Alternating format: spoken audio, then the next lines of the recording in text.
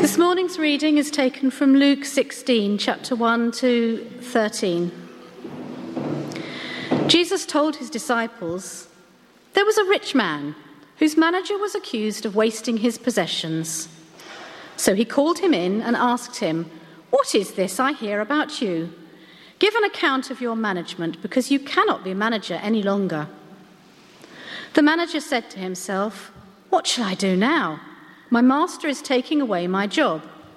I'm not strong enough to dig, and I'm ashamed to beg. I know what I'll do, so that when I lose my job here, people will welcome me into their houses.' So he called in each one of his master's debtors. He asked the first, 'How much do you owe my master?' 800 gallons of olive oil,' he replied. The manager told him, 'Take your bill, sit down quickly and make it 400. Then he asked the second, 'And how much do you owe?' 1,000 bushels of wheat,' he replied. He told him, 'Take your bill and make it 800. The master commended the dishonest manager because he had acted shrewdly. For the people of this world are more shrewd in dealing with their own kind than are the people of the light. I tell you, use worldly wealth to gain friends for yourselves, so that when it's done, you will be welcomed into eternal dwellings. Whoever can be trusted with very little can also be trusted with much, and whoever is dishonest with very little will also be dishonest with much. So, if you have not been trustworthy in handling worldly wealth, who will trust you with true riches? And if you have not been trustworthy with somebody else's property, who will give you property of your own? No servant can serve two masters. Either he will hate the one and love the other, or he will be devoted to one and despise the other. You cannot serve both God and money." This is the word of the Lord.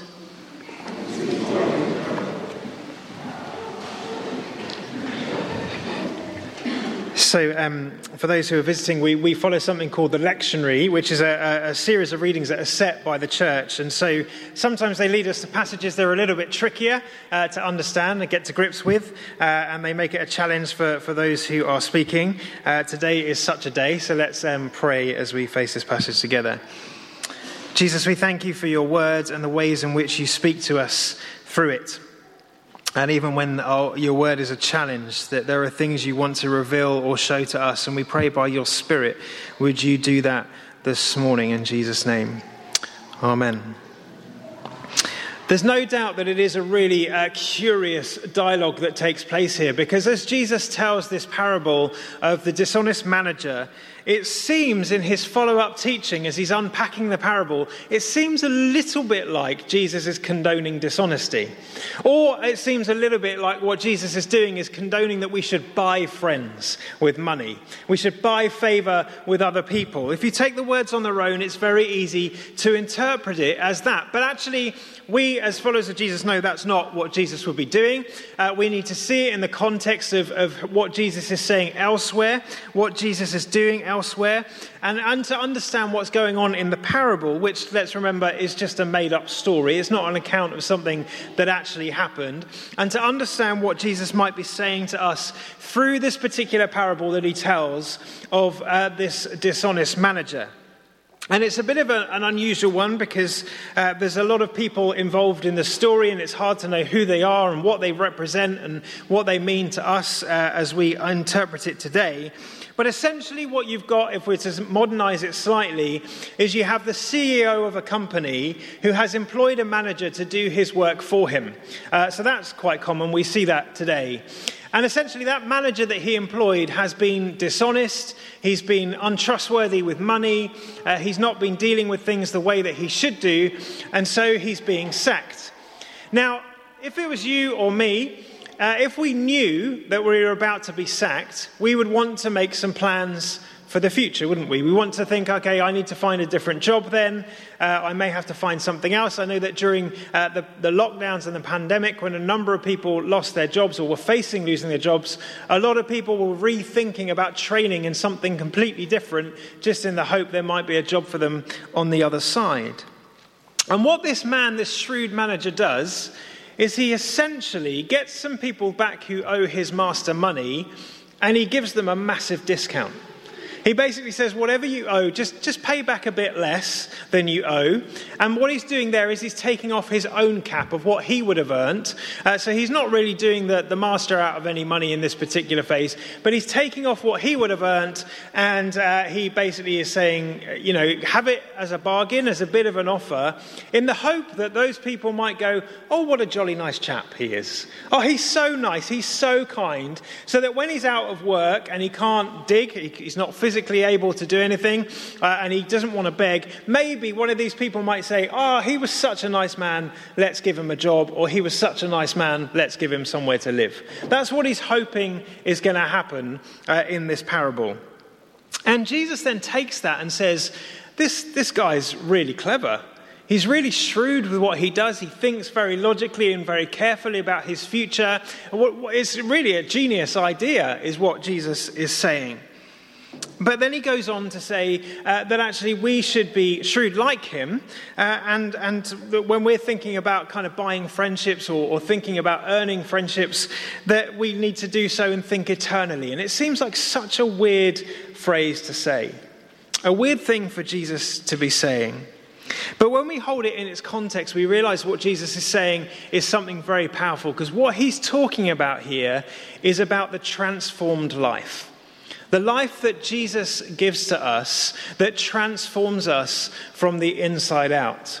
It's talking about basically two sides of that life, before Jesus and after Jesus, and the difference that he makes in our life, and also acknowledging the difference that he may not necessarily make. Because the key thing to remember, or the key thing to kind of draw from this parable, one of the key things to draw from this parable, is that Jesus is saying that when we choose to accept Jesus for who he is, when we decide to give our lives to Jesus and to follow him, yes, there is a rebirth that takes place, and we are forever changed, and our vision is forever changed, and our purpose is forever changed.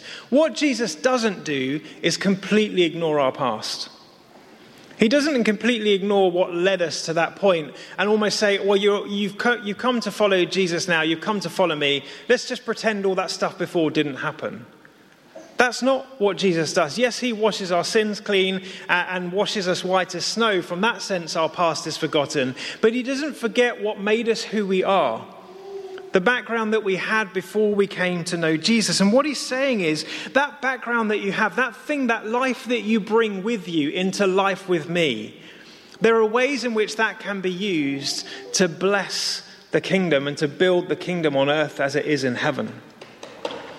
Jesus takes us as we are. And there's a fear that a lot of people have that if I become a Christian, if I decide to say yes to Jesus, some people, even though they are compelled by the fact that Jesus was real, that what he said was true, the fear that they have of saying yes to Jesus is it's going to somehow make them into a bit of a crazy person or a bit of a weirdo, a bit of a strange person, whatever it may be, because of encounters they've had with people who say they follow Jesus but are a bit strange. Let's be honest, some people are a bit strange. I remember when I was a young person, about 14 or 15, I would go to youth camps that were led by Christians of a generation a couple above mine. And one of the things that me and my friends, I remember having a conversation with my friends saying that one of the reasons we don't want to say yes to Jesus is because if we do, we're going to have to be like the people on the stage who wear sandals and socks. And what I realized after time is it wasn't following Jesus that made them wear sandals and socks. It was the fashion of their generation that made them wear sandals and socks. And so it was like, but it was a genuine fear in us that we'd have to change who we are in some way and to be embarrassing. But the chances are that if you've met a Christian who says that they follow Jesus and you think they're a bit weird, the chances are they were already weird. They just happen to follow Jesus. Because he takes us as we are, with our personalities, with our upbringing, with everything we brought with us into life, and he takes us as we are. And yes, he is transforming us. Yes, he is changing us from glory to glory, but that transformation is a process that happens in our lives, that he is doing in us. But he doesn't forget our personalities before. He doesn't forget who we were before, or what we were before, or what we learned before. Let me give a really personal example. When I started secondary school at the age of 11, I was incredibly shy. I was easily one of the most shy people in my class, and the thought of standing up in front of other people like I'm doing today just didn't compute with me at all.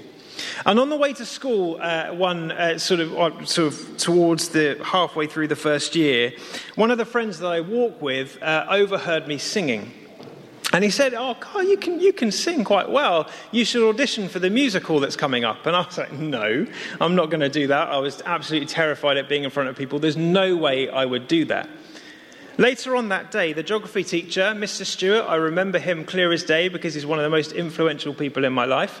He came up to me and said, "Carl, it's so great to see that you've signed up to audition for the play." I hadn't. My friend had done it on my behalf. Thank you very much. I went to the audition and I was given the role of the wizard in The Wizard of Oz. A perfect role for someone who's very shy, because for most of the play you're hiding behind something else until right at the end. But actually there was something in that, something in Mr. Stewart, that what he did and the way he nurtured that brought a confidence out in me that I never knew was there. And so I did a musical for every year for the rest of my time at school and college. All kinds of different roles. My favourite by far was playing Bill Sikes in Oliver and terrifying people. But also I played in Barnum, I played the ringleader. Lots of different roles, completely out of my comfort zone. But I will be honest, every single one of those roles was for purely selfish reasons. Because I came to love the whole "look at me, aren't I great" world. I loved the affirmation, I loved the applause, I loved the way that people would come up after me and say, "What a great job." I loved seeing my face in the newspaper when the school put the play in there. I loved all of that stuff of self-acclamation. I loved the attention, I'll be honest. Absolutely loved it. I got attention for what I did. And then at the age of 16, 17, I came to know Jesus. And he completely transformed my life. But he didn't forget all that stuff I'd done before, because suddenly there was a change of desire in me. I still wanted to do music. I still wanted to be in front of people, but not for me, for him. For his glory. To help and to bless and serve other people. To help other people to encounter him. Jesus didn't ignore that past of musicals. He used that as a time to build my confidence so that when I came to know him, I could use that for his glory. He doesn't forget who we were before. And so he's saying in the context of this parable about the shrewd manager, that actually what he's doing is really clever. And you can't deny that what he's doing is really clever. He's planning for his future. He's thinking ahead. He is being very shrewd and thinking about the future in a really clever way. What the issue that Jesus has with this particular manager is his motive for doing that. Because his motive for doing that is incredibly selfish. As he said, he's a person of the world. He's not a person of the light. And so he's doing this for selfish reasons. But then Jesus says, just imagine there's a manager who does this for the sake of others. Just imagine that there's a manager who's so clever that he thinks, actually, I can save some people some money here, but not taking my cut. I can make their life a lot easier, and I can do that to bless them and to help them and to serve them. That would be amazing, wouldn't it, if you had a manager who did that? And in just 3 chapters' time, we're going to see that exact thing in Zacchaeus. The same shrewdness you're going to see in Zacchaeus, but he's not doing it for himself. He's doing it for the sake of the kingdom. He's doing it because his life is transformed by Jesus. Jesus takes the shrewdness that Zacchaeus has and he uses it for building the kingdom. And that's what Jesus is asking here in this parable. He's saying, take what you have, take who you are, take who you've been, and use it for the kingdom. Use it to have an impact on this earth for the kingdom of God. Use it in a way that's going to bless and help and serve others. Use your money, use your finances, use your time, use your energy, use your efforts, the gifts, talents, and skills that you have. There's skills that you've learned and gifts that God's given you. Everything you have, if you use it for the kingdom, if you use it for the sake of others and not for the sake of yourself, then you'll be building something far greater that will last for eternity. So that with the Matthew 25 principle of when it says, whenever you feed someone who's hungry, you're feeding Jesus. Whenever you visit someone in prison, you're visiting Jesus. That's what this parable is essentially summing up, that same teaching of Jesus.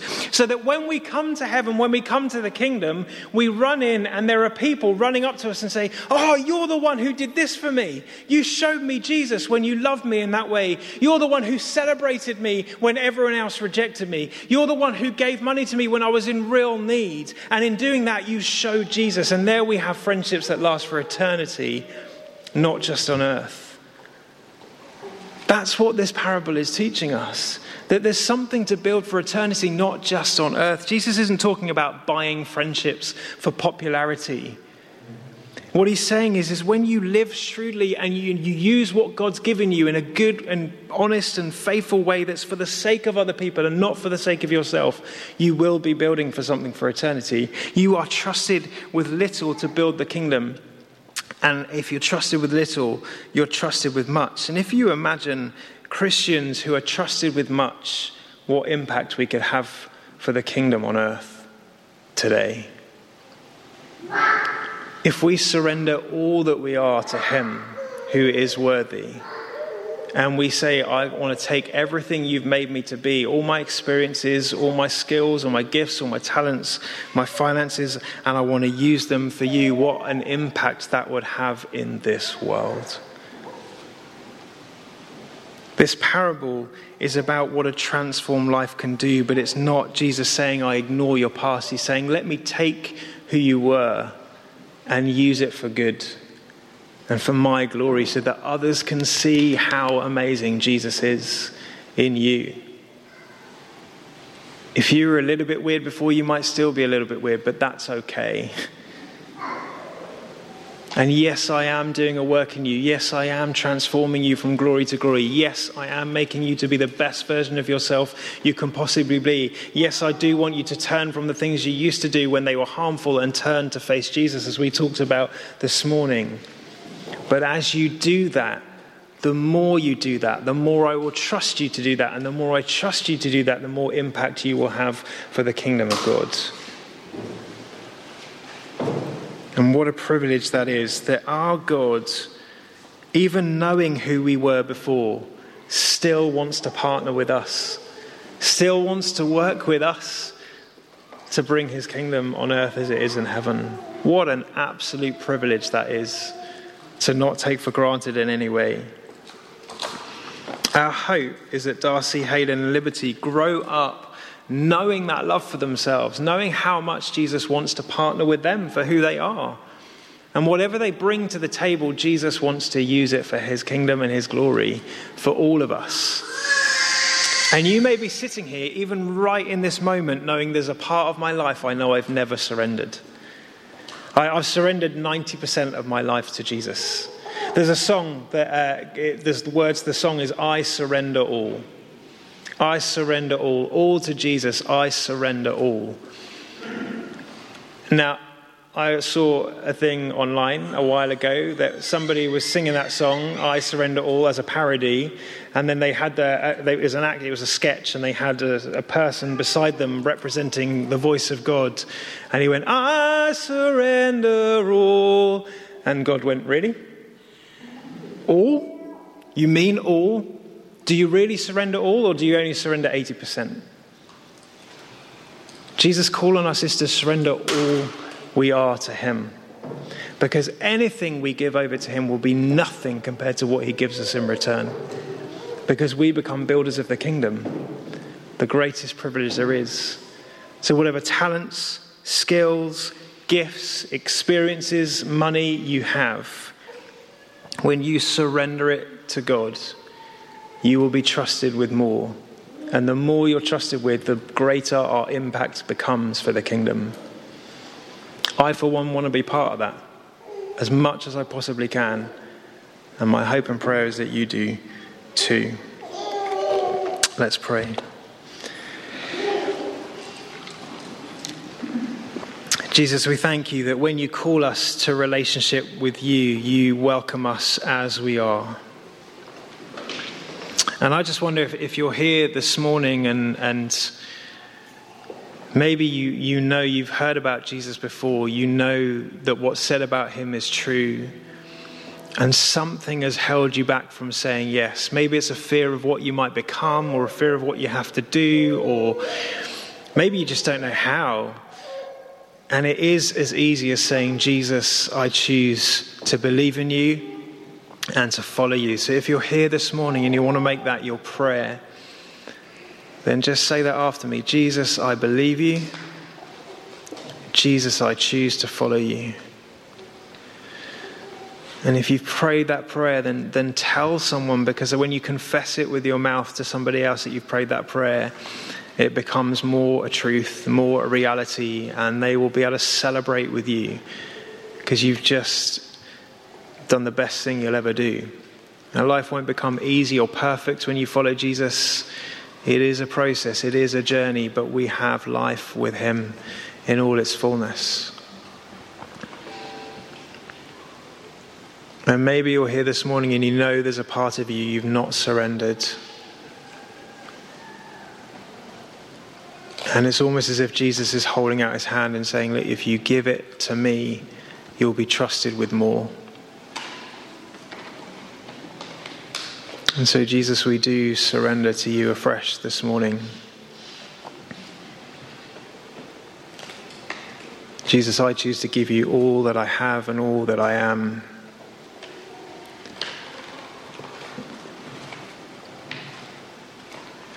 Jesus. So we're going to stand to sing in response, and if you want to respond in prayer, then do come and speak to me or to Anna, or we'd be delighted to pray for you this morning. But let's stand and sing together.